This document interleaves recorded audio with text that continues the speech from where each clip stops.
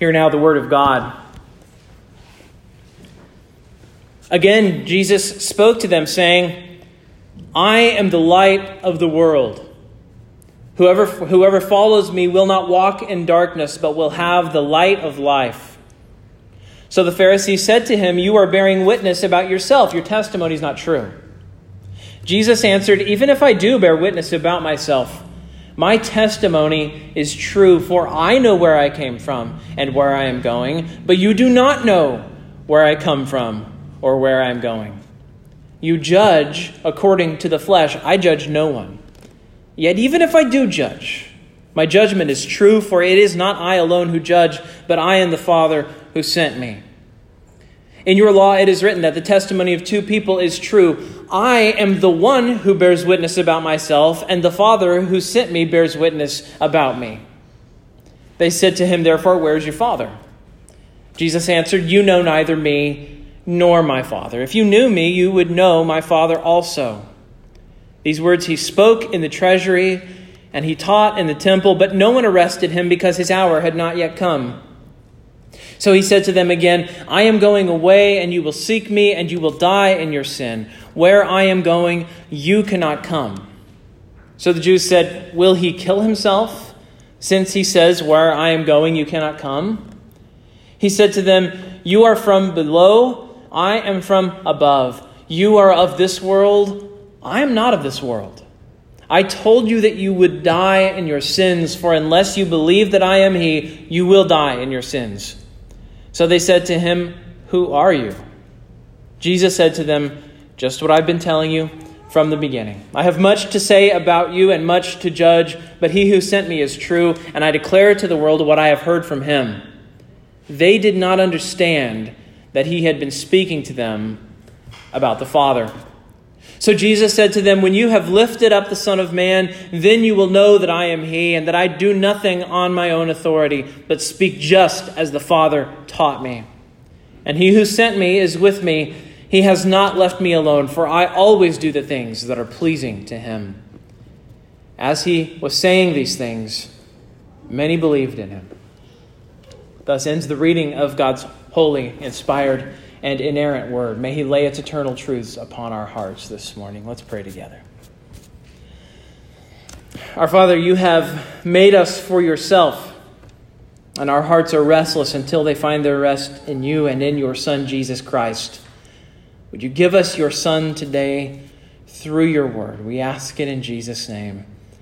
Amen. You may be seated.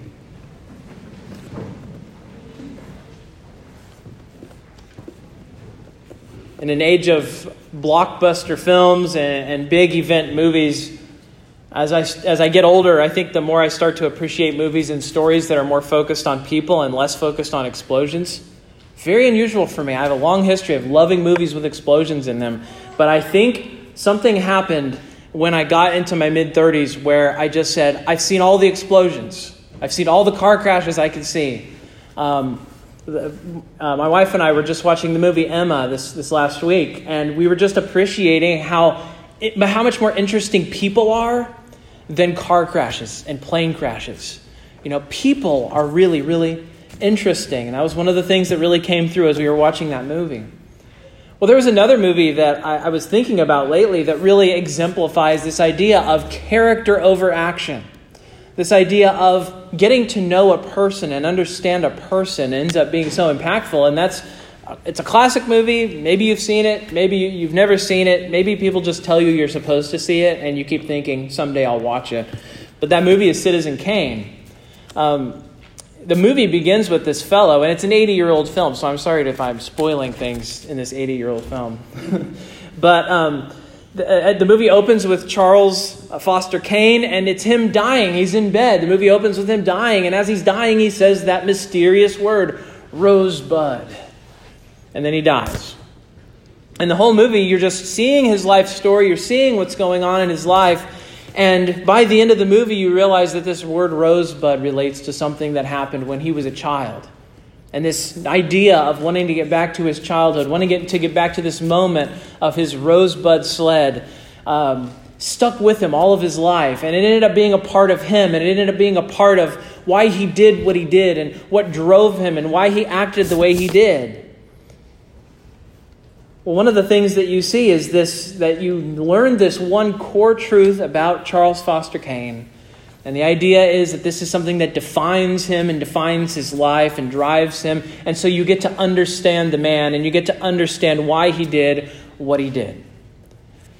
Well, maybe you've noticed this so far, but in the Gospel of John, John is sort of circling around this one central idea in Jesus' ministry. And it is also this question of identity. It's also this core question about who is Jesus? What drives him? Why does he do what he does? What's his motivation? And that issue of Jesus' identity, Jesus' authority, all of it comes together in this passage, in this narrative here, in this moment where Jesus has this conversation. And so one of the things I hope you'll see is that if we study the life of Jesus, we begin to understand his true identity. We begin to understand what drives him, why he lives the way that he lives, why he teaches the way that he teaches. And over, John lays on thick this issue of the nature of Jesus, the identity of Jesus, and the importance of following him because of who he is. And so this morning, John takes us back to that issue, again, of Jesus' identity, but he does it in a way that focuses very importantly on the way he was rejected by those who should have known better. See, here's the thing about studying a fictional character like Citizen Kane, right? Once you probe and explore this fictional character's psyche, there's nothing more to benefit from. You just understand a fictional character better. But when you know Jesus, it's the flip opposite, because as you know him better, you know yourself better. And as you know him better, you understand those who oppose him too. Because he is the one who begins to tie your life. He's the one that begins to tie your purpose all together. And so this morning we will see exactly that. We will see who Jesus says he is, as a consequence who his followers are, and then also as a consequence of who he is, what Jesus says about his enemies and who his enemies are. See, who you are really orbits around this question of who Jesus is and what your posture toward him is, even if you don't believe in him. See, the question is, who is Jesus? Will you follow him, or will you be his enemy? And so let's look at those 3 points this morning. First, we see who Jesus is in verse 12. He says it very plainly, I am the light of the world. Whoever follows me will not walk in darkness, but will have the light of life. Well, if you think about this subject of light can be kind of a Christian cliche if we're not very thoughtful about what it means. And so we do need to sort of be reflective upon this notion. Obviously, light is a metaphor. When Jesus walked around, you sometimes maybe see medieval paintings and you see images of halos and glowing images around divine people and things like that. Well, Jesus didn't have a light around him. It's not a literal light. This is a metaphor. Well, what's it a metaphor for? It's a metaphor for understanding, illumination, clarity, truth, beauty, salvation, forgiveness. He uses this metaphor of light because when light has a source, an origin, whatever it is, it floods the room that it's in. It floods the space in which it occupies. And so he's trying to get across with a word this purity, this perfection, this fullness that belongs to Jesus. And so when you and I have some kind of light, some sort of light to share, all we're working with is borrowed light. All we're doing is taking light that is someone else, that's Jesus, and we're sharing it. We're giving a dim reflection of the real thing. But think a little bit about sort of the audacity of what Jesus does here. Jesus is saying he is the light. And I want you to sense the audacity of this, because one of the things that happens is you get secular people, they want to sort of give lip service to Christianity. They want to show that they have sort of a passing appreciation for Christianity. And so you get this sort of condescending lip service from secular people. And they'll say the old worn out cliche that Jesus was a good or a great teacher, right? He was a good man. He was a great teacher. And C.S. Lewis was very fond of pointing out that he was either a liar or he was a psychopath or he was exactly who he said he was. But you don't have in this character of Jesus somebody who you can just put him in a middle ground.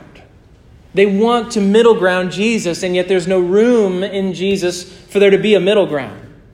So saying that he is the light of the world puts Jesus in the lunatic class if he is not very God of very God, to quote our creed.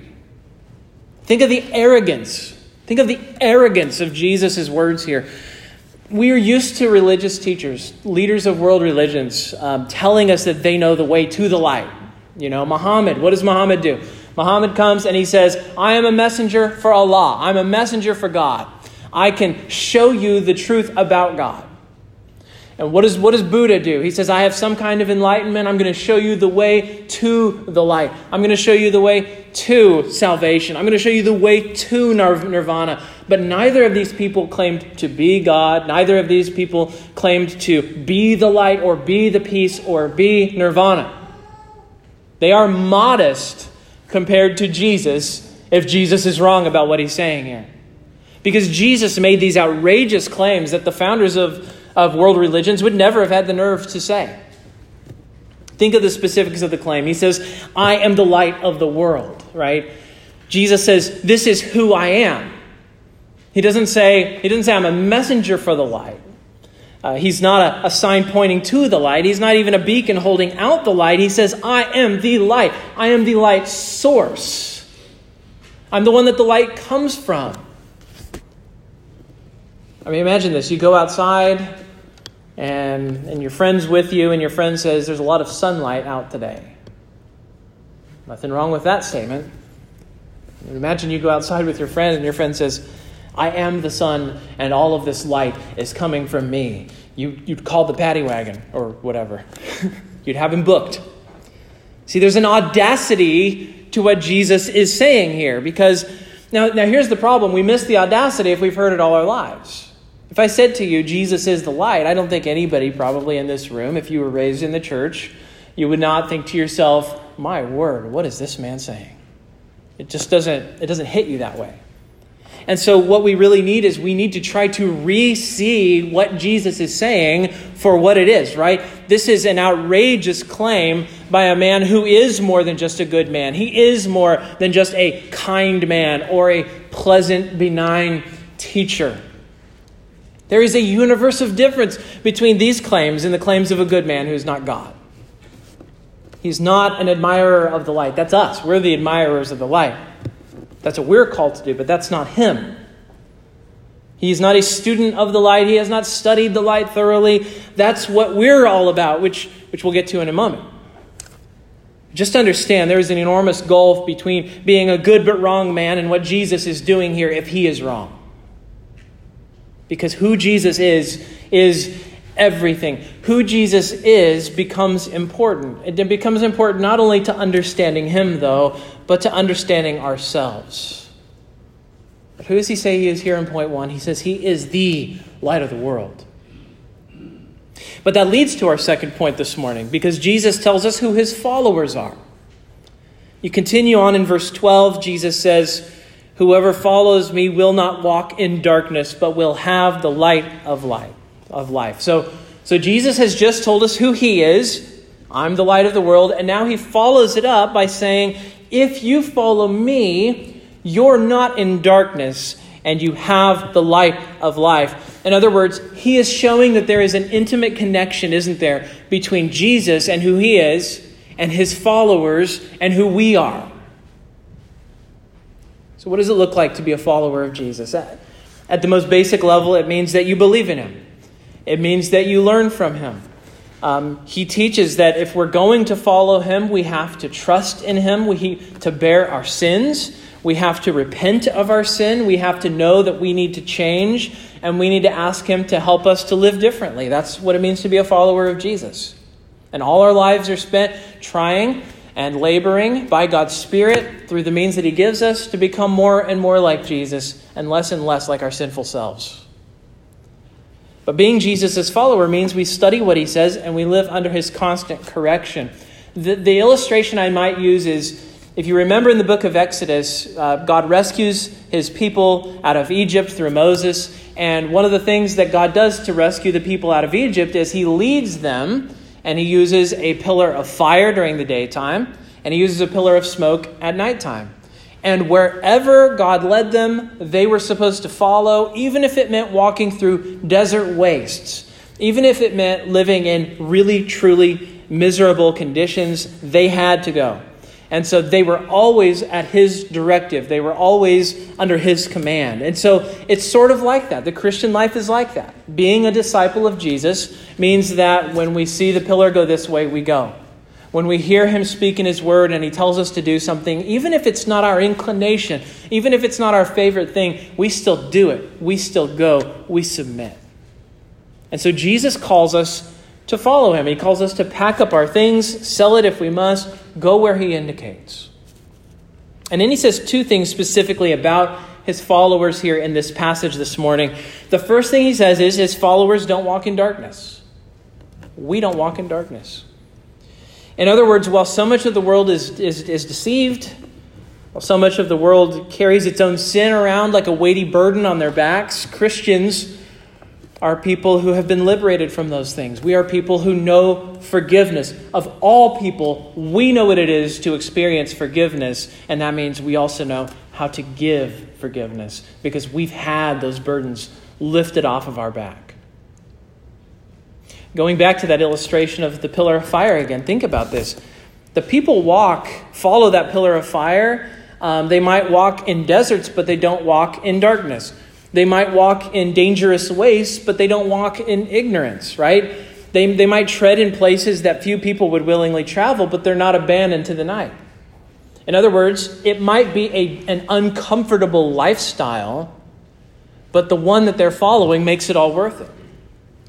You see, it would be better to pass through suffering and to know you are there by the appointment of Jesus for your own good than to live in exquisite pleasure, absolute comfort, with no purpose, no guide, and no one to follow. Spurgeon one time said that he would find it intolerable to think that all the suffering he endured in his life was not measured out to him the way a doctor measures out medicine for his patients. He said, I would find it unbearable. To have meaning in life is to have an overall purpose for living, a reason why you wake up. And that is because the meaning comes from outside of ourselves. Meaning doesn't come from within ourselves. During this season of diminished productivity, it's sometimes hard to know what to call it at this point. One of the things I've noticed in conversations with other people is that being shut up in our homes, being unable to be economically productive and unable to have the sort of relationships that we're used to, being around other people, what's happened is it's led to deep depression for some. It's led to a malaise for others where you just feel blah all the time. And I would be surprised if many of you in the room right now could relate to that. But it's no wonder, after being, in a sense, locked up for 4 months and nothing to do, Americans have begun to go a little bonkers. Our nation is turning into what feels like a tinderbox because there have been injustices in our land, but it does not help that we have been living without a worldly purpose because it is debilitating. It is depressing. And massive swaths of our nation have been doing exactly that during this time, being unproductive because we're supposed to be. All of us need this. We need a thing greater than ourselves that is our reason for waking up. And we need a worldly purpose, right? We see this in our worldly lives, but there's a deeper sense that we need this too. I was speaking to a friend who is not a Christian, and this was pretty close to the beginning of this whole thing. And he just told me, he says, I have no reason to wake up each day. He says, I have no job. I don't get to see my girlfriend. I have no idea why I should even live. And he meant it. He wasn't necessarily feeling bad for himself. He was looking for an objective reason to exist. And on the one hand, I said, I'm a preacher. You're saying this to somebody who is going to give you an answer, whether you want to hear it or not. And I just told him, I said, You were created by God, and you were made for a purpose that was bigger than money. You were made for a purpose that is bigger than having a girlfriend. Those things aren't bad necessarily. And those things aren't ultimate either, though. You were made for something that you can't lose. You could be locked up in a prison, unable to leave your tiny cell, and you can still live for the purpose that God created you for. You see, we live in a time when people want a reason to live. They want a purpose for waking up each day, but there are limits, right? I want a reason to live, but let it be one of my favorite things.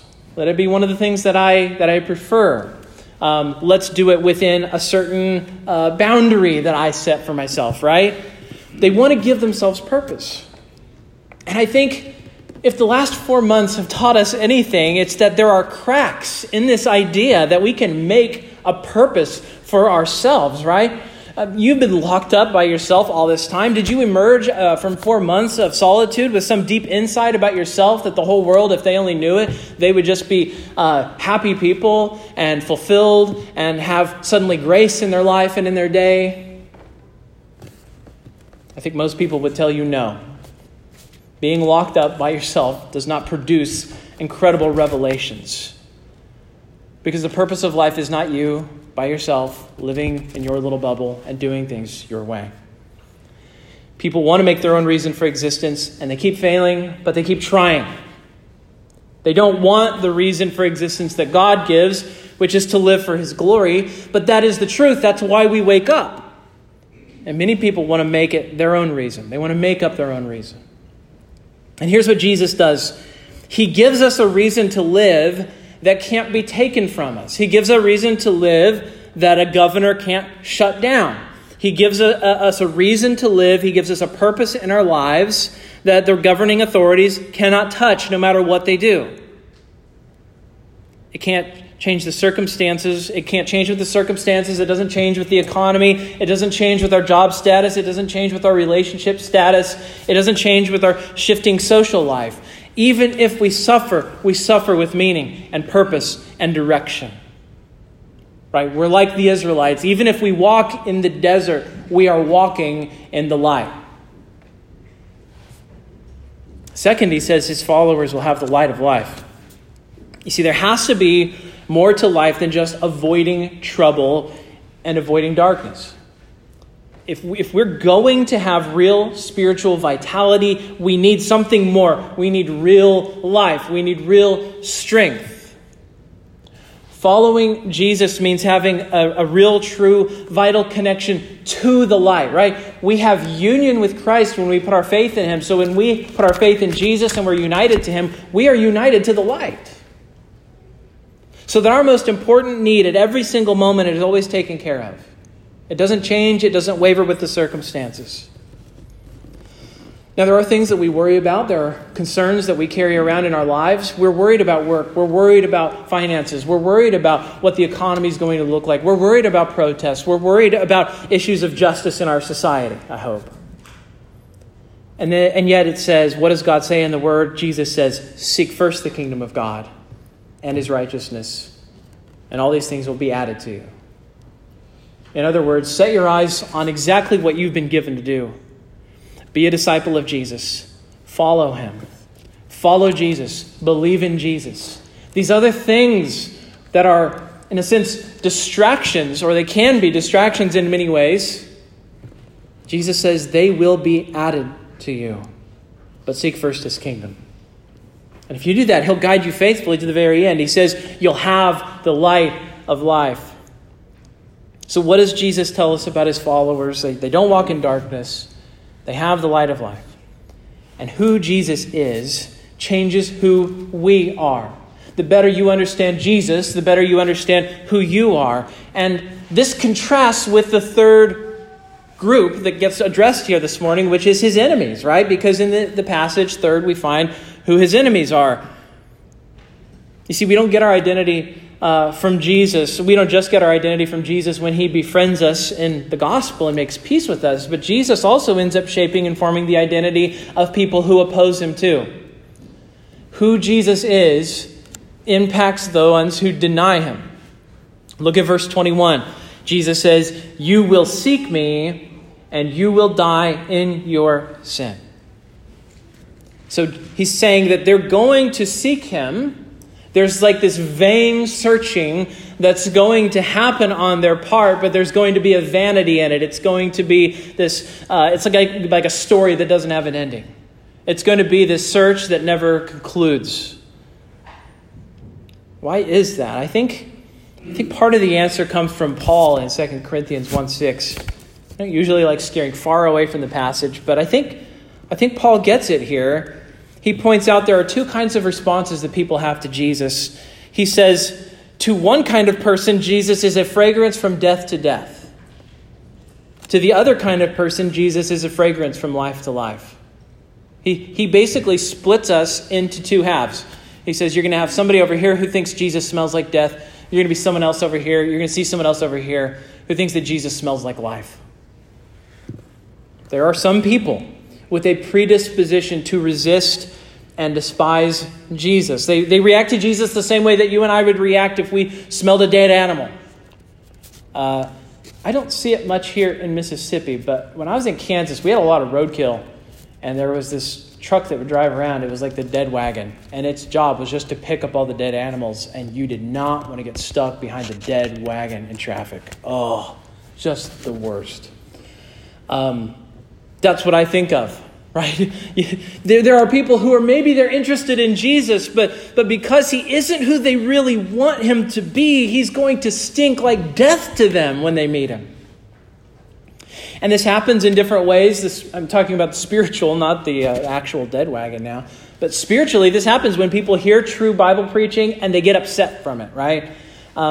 They hear the Bible saying things to them like they're sinners, but they came here to be flattered.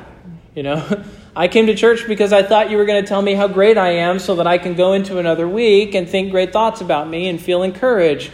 But you just said I'm a sinner today, and that's not a good feeling, right? And, they might go home and they say, man, that guy talked about sin an awful lot. That guy said that we had to repent. He sounds like one of those hellfire and brimstone preachers.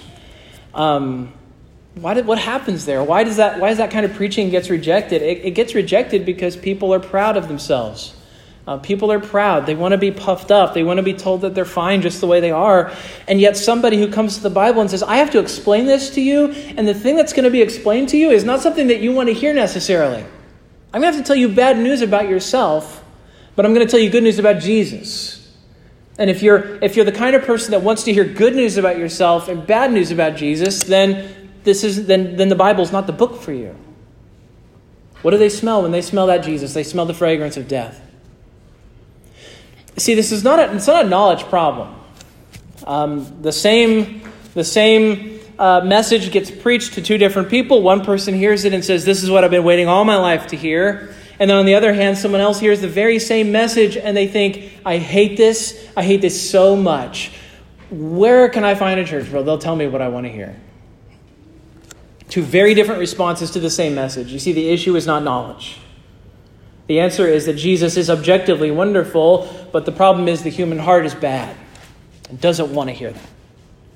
And so Jesus continues in verse 21. He says, where I am going, you cannot come. He doesn't just say you don't have an option of coming. He actually says you cannot come. In other words, Jesus tells them that unbelief creates an incredible gulf that keeps people from him. I mentioned that Jesus' enemies are shaped by him. They're shaped differently than the disciples are, but they're still shaped by Jesus, right? They're shaped in their denial. They have to contort themselves to avoid the gospel, to make excuses for why they don't want to have anything to do with the things of God. You see this very vividly in the life of one of the most profoundly unbelieving people that I think ever lived, and that was Friedrich Nietzsche. Friedrich Nietzsche was an unbeliever, of course. He was a writer. He was a philosopher. He wrote plays. But he was probably more advanced in his denial of Christ than many and was profoundly shaped by Jesus. Not because he loved Jesus or delighted in Jesus, but because he despised Jesus. And one of the things that Nietzsche was constantly trying to convey to the society he was writing to was, hey, look, all of this is built upon Christian ideals and Christian values. And so if we are going to reject God, we need to tear all of this down to the core. And so his call was for the world to throw off what he thought of as the shackles of Christendom once and for all, so that human beings could live in a new age of dead gods where only men walked the earth. That was Nietzsche's desire. The point, though, was as hard as Nietzsche worked to escape Christ, he wrote about Jesus constantly. He wrote a book called The Antichrist. And as much as he denied God, he is mostly known for his angry, vituperative denunciations of the God that he constantly was denying was out there. He was haunted. He was shaped by Jesus, even in his unbelief all his life. And Nietzsche died the way that he lived, adamant that the minister stay far from his house. He told his sister, "I do not want the minister to come anywhere near my house." And so he died in madness from the syphilis he contracted, living the lifestyle that one lives. To live in denial of the light, you have to wear powerful blinders. Nietzsche wore powerful blinders. So did the Jews that Jesus was speaking to here. Now, unbelief isn't always as dramatic as this. When we think of unbelief, don't immediately in your head paint a caricature of unbelief. I want you to think of yourself, because unbelief is something that we are always battling with in the Christian life. Unbelief is not as dramatic as writing denunciations of God. It can be as simple as refusing to acknowledge the God who's right in front of you. Unbelief shows up at different times and in different ways. It shows up when we choose sin. It shows up when we yield to temptation instead of choosing righteousness. It shows when we live in fear and anxiety. We all know unbelief in our lives to one degree or another that we need to repent of. Sometimes unbelief is very benign. You might seek him in your own way, trying to see him the way the world does. You want to see him as a good teacher, but not as God. You sort of go to God and say, "Hey, here are the ground rules. This is how I'm going to follow you." That's unbelief too. How do you seek Jesus? Do you seek him honestly, or do you decide beforehand what he must be like if he's going to meet with your approval? If so, you may be going through the motions of a search, but you won't find him. Where he goes, you cannot follow, as he says here this morning to all unbelievers. But the most serious and frightening consequence in all of this is those words here in this passage where Jesus says of unbelievers, "You will die in your sins." He's painting the consequence here. He's showing us the consequence of all this. You see, the choice that Jesus gives is very straightforward, and both of them are set before us this morning. You will be shaped by Jesus. Will you be shaped by him in your belief and faith in him, or will you be shaped by him in your denial and in your unbelief? You see, we can be in our sins or we can be in Christ. The question is, will we remain united to ourselves and our past and our ways, to the many ways we violated God's law and opposed him all our lives, or will we be united to Jesus? The promise of the gospel here is so precious. Put your faith in Jesus. Come to God the Father. Trust in Christ as the mediator. When we're united to Christ by faith, not only do we find forgiveness for our penalty for ourselves, as our penalty of sin is lifted from our shoulders and laid upon the Son, but we will also find that his righteousness becomes ours, and we will experience true peace, walking in the light, living with a clean conscience, knowing that what we need most has been provided. Jesus is very clear this morning. This is the only way we can have that burden lifted. By doing what Jesus says and believing the gospel. Follow me and you won't walk in darkness. Follow me and you won't die in your sins. Let's pray. Our Father in heaven, sometimes we do forget that our lives are always being shaped by you. Either by our embrace of you and of your Son, or by our rejection of you and of your Son, Jesus Christ. Would you help us to be those who really do listen to you and do place our faith in Jesus Christ alone? Would you do that supernatural work in each of our hearts that we need if we're ever going to know what it means to walk in the light and to be freed from our sins forever? It's in Christ's name that we pray. Amen.